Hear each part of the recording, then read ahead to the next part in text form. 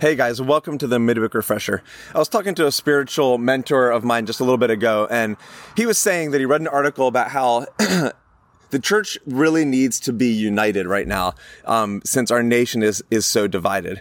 And I thought, man, that's really true. It sounds great. It also sounds kind of impossible, doesn't it?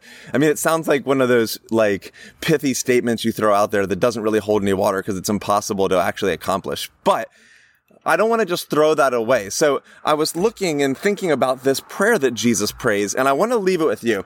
So there's no way that I can like in 3 minutes say like how we can be united in such a divided time in our country. But I think that would be like making too light of the actual very real issues that we're dealing with. I get it. I care, and I care about these things. I think politics are important. The election's important. The issues are very important.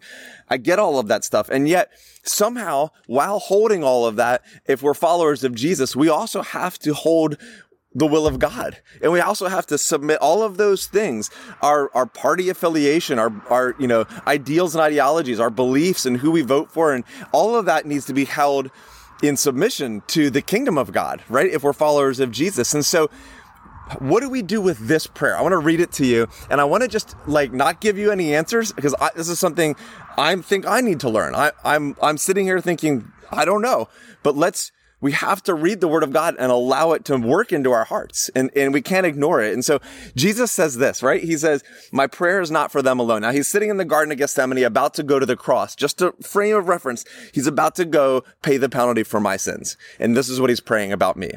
And he's about to go pay the penalty for your sins. And this is what he's praying about you. And he says, I pray also for those who will believe in me through their message. So he's finished praying with the disciples who are around him, and he prays this.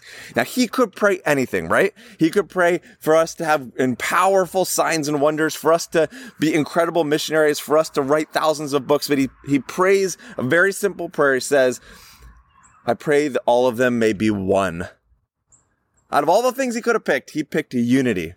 And I think he knew that there's something powerful to us being unified. In fact, he says that he prays this so the world will know that the Father sent him, that you sent me and have loved them even as you have loved me.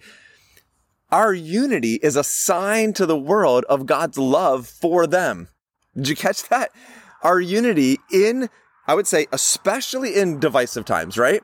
Somehow, followers of Jesus are supposed to be able to find a way to find unity, even in divisive times, especially in divisive times, so that other people can know that God loves them. That we're to be a sign of God's love for all the world.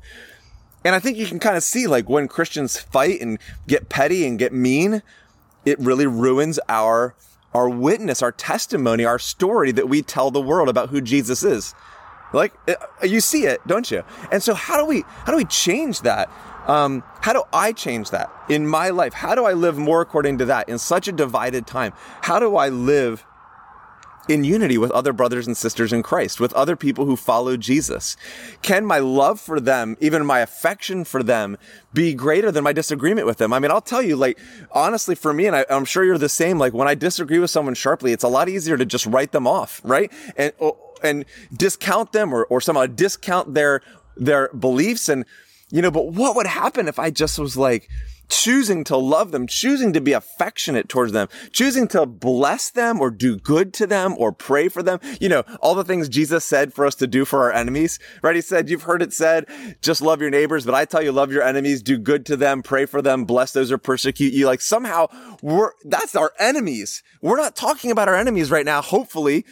These are brothers and sisters. We're talking about followers of Jesus in the family of God, that we share the same spirit, the same baptism, the same communion, the same salvation. We share that with them.